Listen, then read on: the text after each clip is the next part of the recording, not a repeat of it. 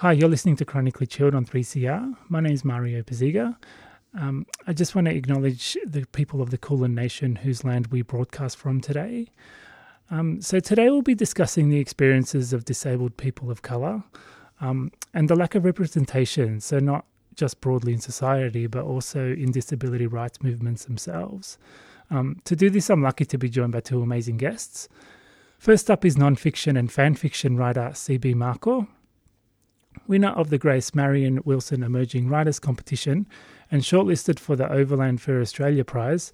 Cubby has appeared in various publications and has also performed as an artist and panellist at the Emerging Writers Festival, Digital Writers Festival, Melbourne Fringe Festival and Melbourne Writers Festival. Welcome, Cubby. Thank you for inviting us. Hi. Hello, Mario. Also with us in the studio is Pauline Vatuna. Pauline is a Black Pacific Islander writer and blogger based in Naarm. Welcome, Pauline, and thank you to both of you for being here. Thanks for having us. So representation is something that we hear a lot about in the disability community. So, for example, there are calls for disabled people to be given more platforms in the media and so on. But the face of disability has itself been severely lacking in diverse voices and perspectives. You're both active in working towards the rights of disabled people. What have been your experiences of people of colour in the disability community and also in activist spaces? Okay, I'll go first. Yeah. Pauline here. I have to say there's two things that come up for me in terms of my experiences within specifically disability activist and advocacy spaces, and they are erasure and racial aggression. My interpersonal experiences in advocacy spaces have been varied and mixed, but one thing that has remained constant and that I've noticed over the years is the general whiteness of these spaces.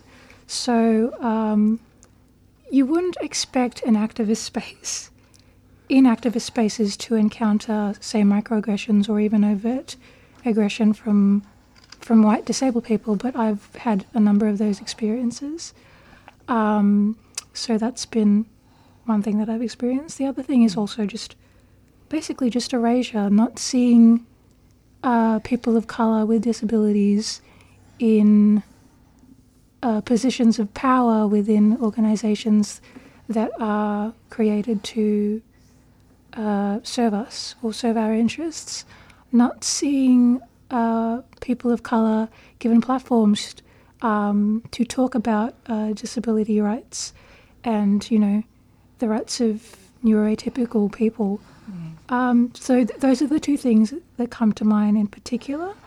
But I also want to point out that I guess because of my early experiences in, you know, very white disability advocacy spaces, I, in general, have gone on this sort of process of kind of decolonization that I continue to be on, and healing from a lot of racial trauma kind of pushed me towards black spaces, predominantly black spaces and spaces for people of colour. But these spaces, despite the fact that they are spaces that aim to be inclusive of people of colour and centre people of colour and black folks, I encounter, you know, marginalisation within those quote-unquote safe spaces as well, because of, you know, the lack of awareness and plain ignorance quite often about the disability intersection. So it's a weird position for people of colour, for black folks, for Indigenous folks with disabilities, because pretty much everywhere we turn, we're going to be unsafe. Yeah. So I identify as queer as well. I've experienced the same thing in queer spaces. So it's interesting that even all of the spaces that are set up to be safe for me, at one point or another, have not been because of, you know, quote unquote, what they call blind spots. I hate that term, but basically people not recognizing what they can't see. Yeah. Which, to me,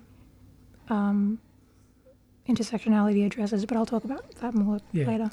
Yep, I second that. The spaces for disability is very white in Australia.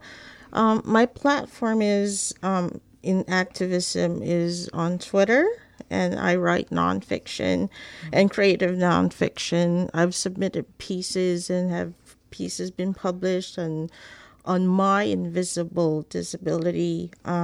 White spaces are there, and when people want to refer on, say, mental health issues, they've got a certain person to go to, and usually it's a white person, a white author. And if it's a depression, there's this person that they have to go to all the time, like, hey, we exist, we're here. So when we have we have voices, we need platform as well. And unfortunately, there are the default spaces and not acknowledging that people like us exist. So Mario, we are very grateful to have this kind of platform for us, because make the programmers aware that people of color with disability and invisible disability are here in Australia. Yeah. And I think we were talking just before off air, just around the people don't actually make the effort to try and find people of colour that can speak and do have different perspectives. Yeah, because again, the mainstream narrative is the default is either one, white, and two, ableist.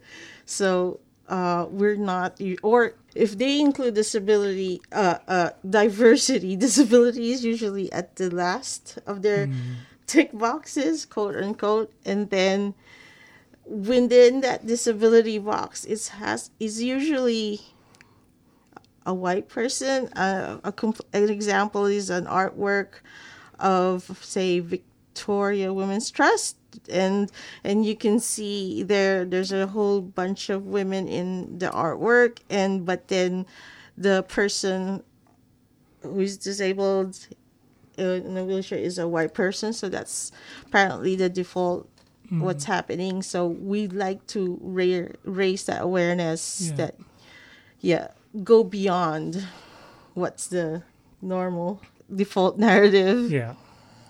You're listening to Chronically Chilled on 3CR. My name's Mario. Today I've got Cubby and Pauline Vertuna joining me, and we're talking about the experiences of disabled people of colour. So because the voices of disabled people of colour are rarely privileged and represented, people also then don't hear about the specific issues and challenges faced by people. So are you able to talk a little bit about some of these? Okay, so in my area, which is among people of color, Asian diaspora, they have this thing that they call the model migrant, or there is this migrant creed, quote unquote, that we are supposed to follow. So if you put say a whole group of people of color in one room, say all are artists or writers, there usually are the able-bodied, the young, the child-free, the intelligentsia, they're the best of the best. And apparently when you put them all together, there's no room for disability. Like, they have to be the perfect migrant to represent the voice. But and we're left out from that discussion. So when we raise, like, I can't hear you, I have hearing problems, they think we're acting up, like you're just making a joke, and the reply is usually very sarcastic, or for example, I think too slow, or because I've got mental health issues, they think, again, you're just faking it, and again, the non-acceptance among people of color on disability is also another area to consider, and yeah, very ableist spaces as well. So yeah, just I thought about this, and I guess I just want to say that disabled people of color essentially face all of the issues and the barriers that white disabled people do, and then some. It's really just a complication of all of the issues that white disabled people are experiencing, but even more because we're talking about two forms of systemic oppression intersecting. yes. So I do kind of want to talk a bit more about intersectionality in the Australian context, because it's really important to the erasure of people of colour with disabilities, even in discussions about intersectionality. So it's interesting to me. I guess I should start by sort of explaining to the person listening who doesn't know what intersectionality means. It's essentially, it was like intersectionality itself is a term coined by Kimberly Crenshaw, who's a critical race one of the leading critical race theorists and scholars coming out of the United States. She's African American, and she coined the term when she was looking at how African American women specifically are disadvantaged in the law because they experience racism and they experience sexism, but the law didn't recognize their unique experience of it when those two things intersect. So that's where the term came from. Over time, it's come to mean various kinds of systemic oppression intersecting and how they intersect to make certain individuals who live with multiple marginalized identities, how they become more vulnerable in society because they experience multiple forms of oppression at the same time. I bring this up because I have seen too many white disability activists on panels in writing and in important forums discussing intersectionality specifically without discussing whiteness and white privilege and without discussing the origin of the term intersectionality and without citing Kimberly Crenshaw. So that's so true. It's this happens all the time. I've seen so many self-described intersectional disabled feminists or activists who are white, who will discuss what the theory is without ever discussing the black woman who coined the term. And this is a serious problem because the erasure of black women in academia and the erasure of their knowledge production and the undermining of their knowledge production is pervasive, to the point where there is a movement called Citing Black Women. You can find them on Twitter. You can find their website. They also have a podcast. They are able to talk every week about the importance of citing black women and why it's so necessary. So keeping that in mind, I think it's really problematic when disabled white feminists, even though they experience that specific intersection, or even the intersection of queerness. I've seen a lot of queer disabled activists who are white, who also describe themselves as intersectional activists and feminists. All of them erase Kimberly Crenshaw when they're discussing intersectionality. That's wild to me. And so I'll give you an example. There was a couple, I've forgotten what month it was last year, but the Sydney Opera House had a panel on intersectionality and feminism. There were 3 panelists. All of them were white, disabled women. And the moderator was a well-known white feminist, an activist. And I want to stress that I have respect for all of the women who were on that panel. But again, intersectional panel, the moderator is a white feminist, able-bodied, heteronormative woman, and all 3 panelists are white women. There's something very wrong there. And anybody who actually understood what intersectionality was about would have seen the problem in the programming. Yeah. And also, if they had consulted people of colour, we could have told them very quickly the problem with that programming.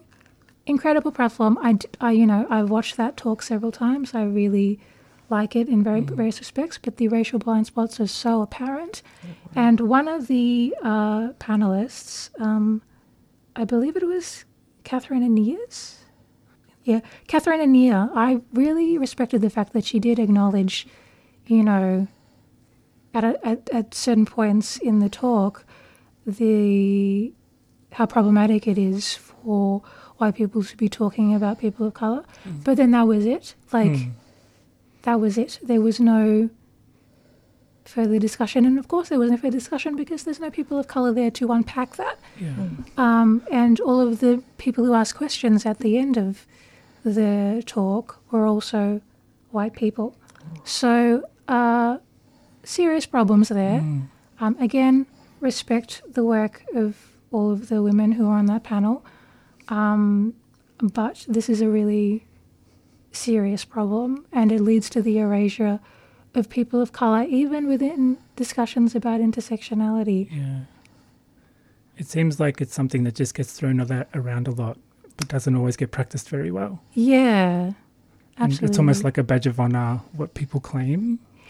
It is. I think more broadly it is, but what I see specifically in disability advocacy is a lot of white women specifically describing themselves as intersectional feminists and at no point acknowledging their whiteness or privilege in a serious way and thoughtful way, and centering themselves in conversations that perhaps they should be instead opening doors for other people to enter those conversations.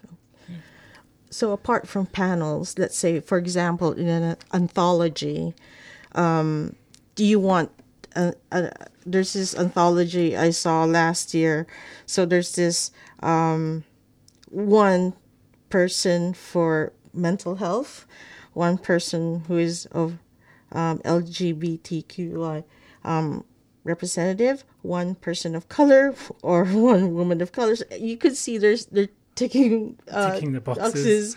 And then when it came for mental health and disabled person, it was again a white person to tick those boxes.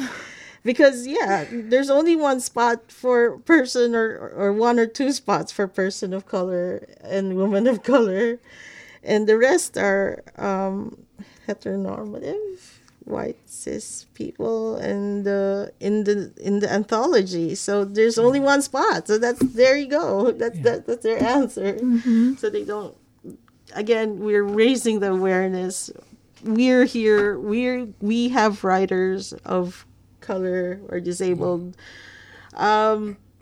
Just, you could mentor us. We're here. Help us. Give us a platform. You can, absolutely. And I want to add, we're not just people with lived experience. We're people who are fairly well educated on this stuff, even if not institutionally. We, out of necessity, are very well educated on this stuff.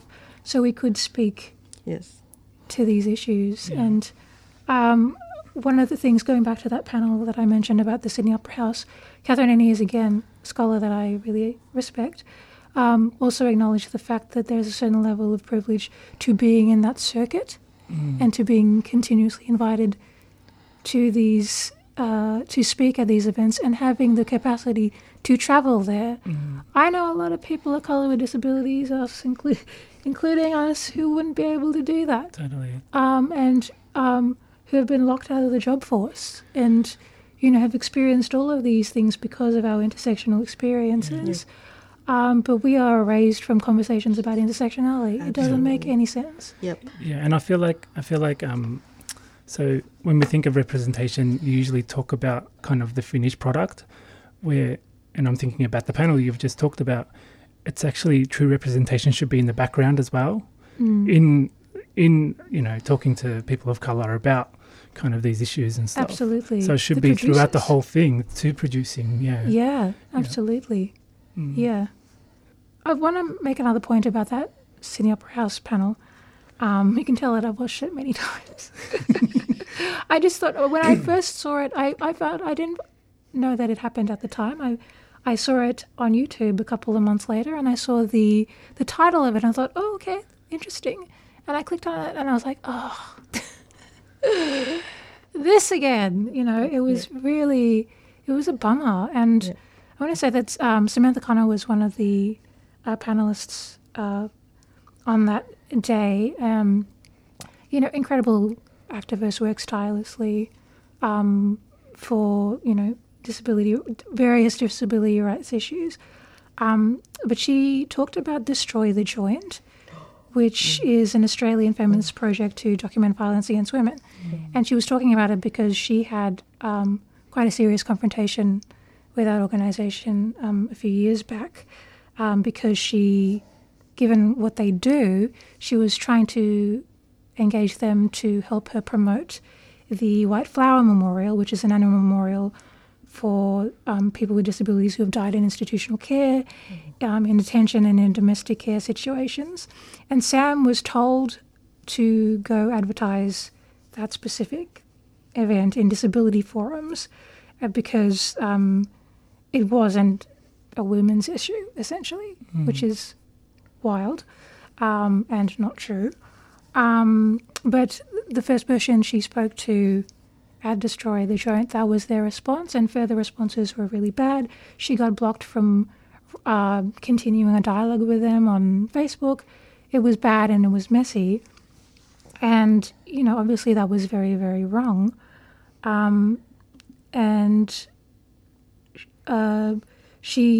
of the points that she made is that it's wrong because, disabled women, and specifically women with intellectual disabilities, they actually experience a higher rate of violence and sexual abuse and sexual assault than, quote unquote, than people who are not disabled or who have intellectual disabilities. And so she made the point that it's really important to give them prominence in these kinds of movements and in these, kinds of moments. And I thought it was interesting because essentially that's what's not happening in disability advocacy that purports to be intersectionality. It should be centering people who experience the most extreme forms of marginalization because they have to deal with white supremacy and colonization as well as disability, but that is absolutely not happening. So in social media, because if diversity and intersectionality are quite common terms that you've mentioned, there are other hashtags that we use in social media on Twitter, particularly is hashtag disability so white. So I raised that, or hashtag representation matters. So we use that as well. Also, going back to apart from panels, in genre conventions, when they include, say, diversity, okay, we'll have people of color, but they stop there, or LGBTQI community, they stop there, and they don't even include disability. So I've attended a few genre conventions, and there was not even disability in their program. So yeah, so that's diversity for you. We're usually not included, even if it's included, it's white. If it's not included, and we're totally not included. Yeah, and I remember talking about that hashtag. I remember seeing a short clip once on, I've forgotten what hashtag it was. It was probably one of the ones you just mentioned, and it was a short clip of a black woman who's disabled, who has a physical disability and uses a wheelchair, and she was taking a selfie video and crying and just explaining why she was crying, which is that she was invited to speak at an all-black panel at a, I think it was Comic-Con Light or one of these conventions. United States, yes. Yeah, a fandom convention, and she was invited to speak at a panel, and it wasn't accessible. So she couldn't participate. She traveled quite a long way. It's very rare for disabled women, and specifically disabled women of color, black women of color, to have platforms at those kinds of events. So it was devastating for her, and it was so sad to see that. But yeah, this is the sort of stuff that happens all the time. Yeah. You're listening to Chronically Chilled on 3CR. Today I've got Cubby and Pauline Vertuna joining me, and we're talking about the experiences of disabled people of colour and also around representation. So do you think the experiences faced by disabled people of colour are kind of similar around the world, or are there issues that are specific to Australia, such as, you know, the ongoing oppression faced by Indigenous community, for example? I would say, I mean, for the purposes of this conversation, I personally would only compare Australia to white settler colonies, like Canada, for example, and the United States, because sort of the program that's sort of operating in many ways is the same. We've got a situation where there's been dispossession and genocide of First Nations peoples to make way for majority white colonies. We've got, you know, the enslavement of black people brought to those colonies, which happened in Australia too. Google blackbirding. We have, you know, tightly controlled immigration of people of colour in the settler colony, and, you know, we had the White Australia policy in Australia. All of the settler colonies had very strict controls on non-white immigration. So there's real historical links between all of the nations, and contemporary links as well. I mean, there's a reason why we consume so much Canadian and, you know, North American pop culture. It's because we do share, you know, a lot of similarities, and have those nation states have been through similar processes, even though they are obviously very different countries. So I personally, when talking about this, I locate myself as a you know, migrant settler in a settler colony, because it's very hard to make comparisons with any other kind of country, including, you know, European countries who have their own specific experiences as well.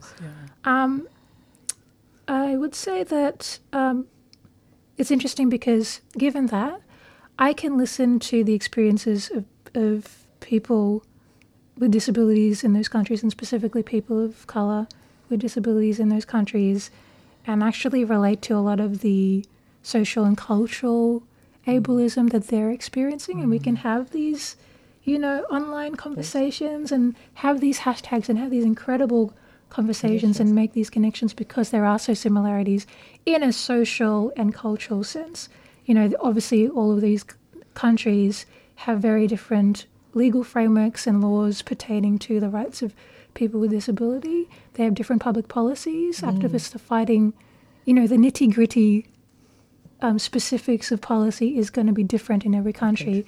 But the broad socio-cultural landscape and the ableism that is pervasive in that is the same in many respects. So I find it really exciting to follow these hashtags, and to now specifically in the last 9 months especially, finding people online and groups online in other countries that are doing really exciting things, and that sort of is inspiring me to do more with people of colour with disabilities in this context.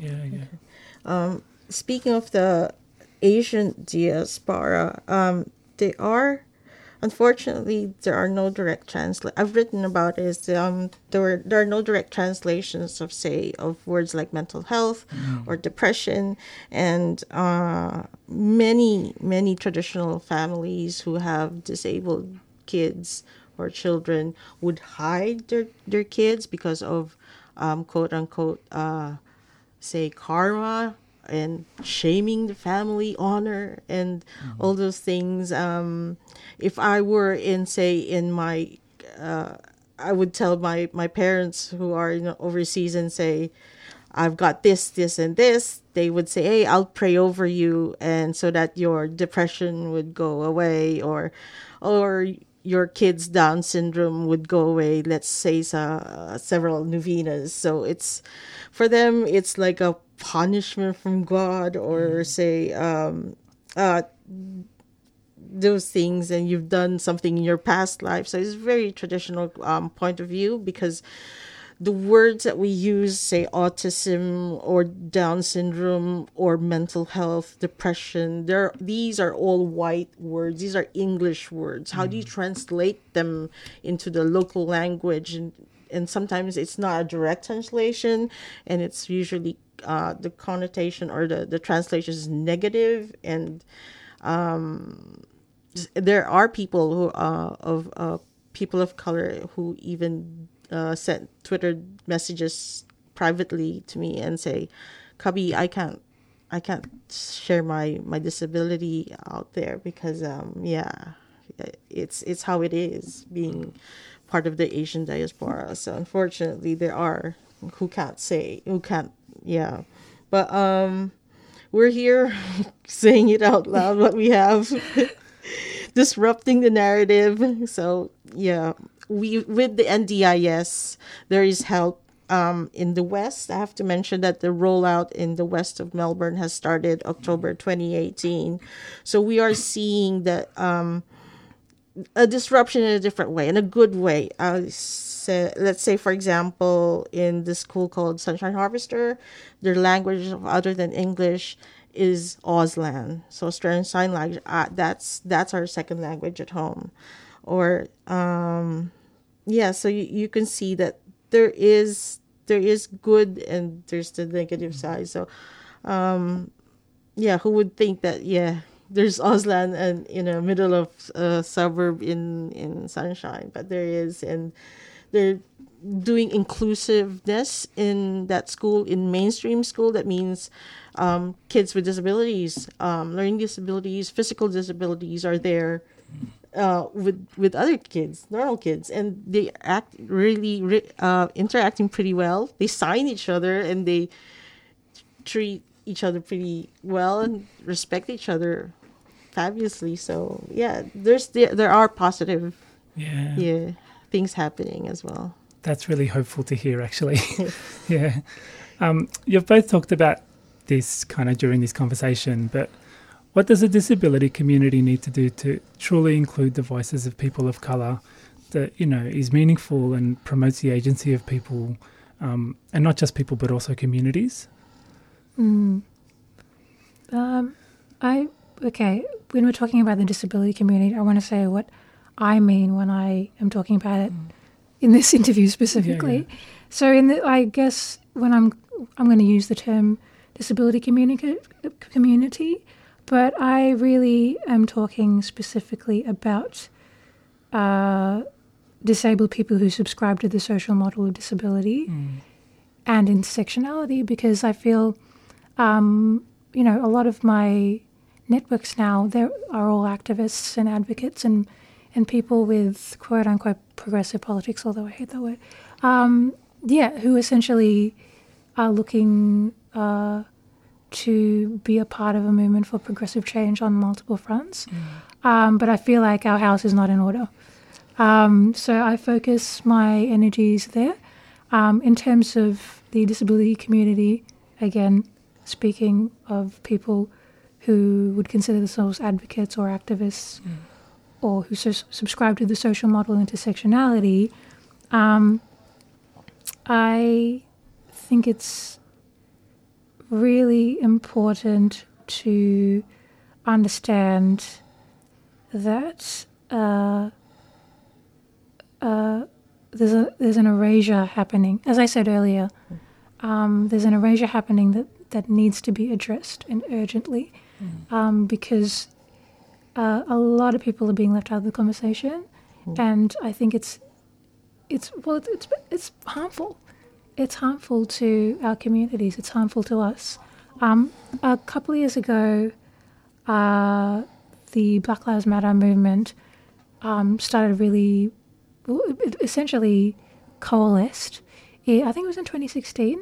A number of things happened that year, and the Black Lives Matter movement started to foment and grow.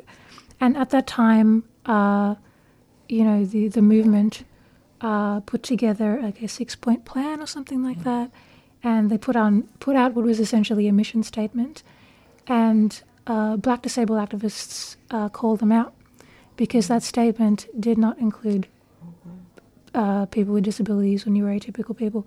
They were very noticeably omitted. They acknowledged probably every other intersection, or most, but that was the one that they didn't acknowledge. And obviously, disabled black folks have always been part of the movement for civil rights. There have been so many civil rights leaders who were disabled. So that was, an affront to the black disabled community, and they were vocal about it. And I remember I went back to find their call out, and I found out the exact statement that Black Lives Matter had put together. So this is the original statement. It was, "We believe in elevating the experiences and leadership of the most marginalized black people. We are intentional about amplifying the particular experience of state and gendered violence that black, queer, trans, gender nonconforming, women and intersex people face. There can be no liberation for all black people if we do not center and fight for those who have been marginalized. It is our hope that by working together to create and amplify a shared agenda, we can continue to move towards a world in which the full humanity and dignity of all people is recognized." So that was the statement that they put out. Obviously, disabled people are not on there. Yeah. But I thought, I read that statement, and then obviously there's a lot of wording in there that is problematic and that could be tweaked. But I thought, okay, what if we improve the wording a little bit and we change the wording to include disabled and neurotypical people of color, but we make it about a disabled movement statement, an intersectional disabled movement statement. So it would be something like, "We believe in elevating the experiences and leadership of the most marginalized, disabled, and neurotypical people. We are intentional about amplifying the particular experience of state and gendered violence that First Nations, stateless, black people and people of color, queer, trans, gender nonconforming, women and intersex people face. There can be no liberation for all disabled people if we do not center and fight for those who have been marginalized. It is our hope that that by working together to create and amplify a shared agenda, we can continue to move towards a world in which the full humanity and dignity of all people is recognized." So a couple of tweaks in that statement that I read out. But if more people who subscribe to the social model of disability and intersectionality actually applied that ethic, we would be in a much better place and our movement would be stronger. People of color fight hard. We've always had to. So by erasing us from the movement, they don't realize it, but they're actually stalling progress on disability rights. They really are.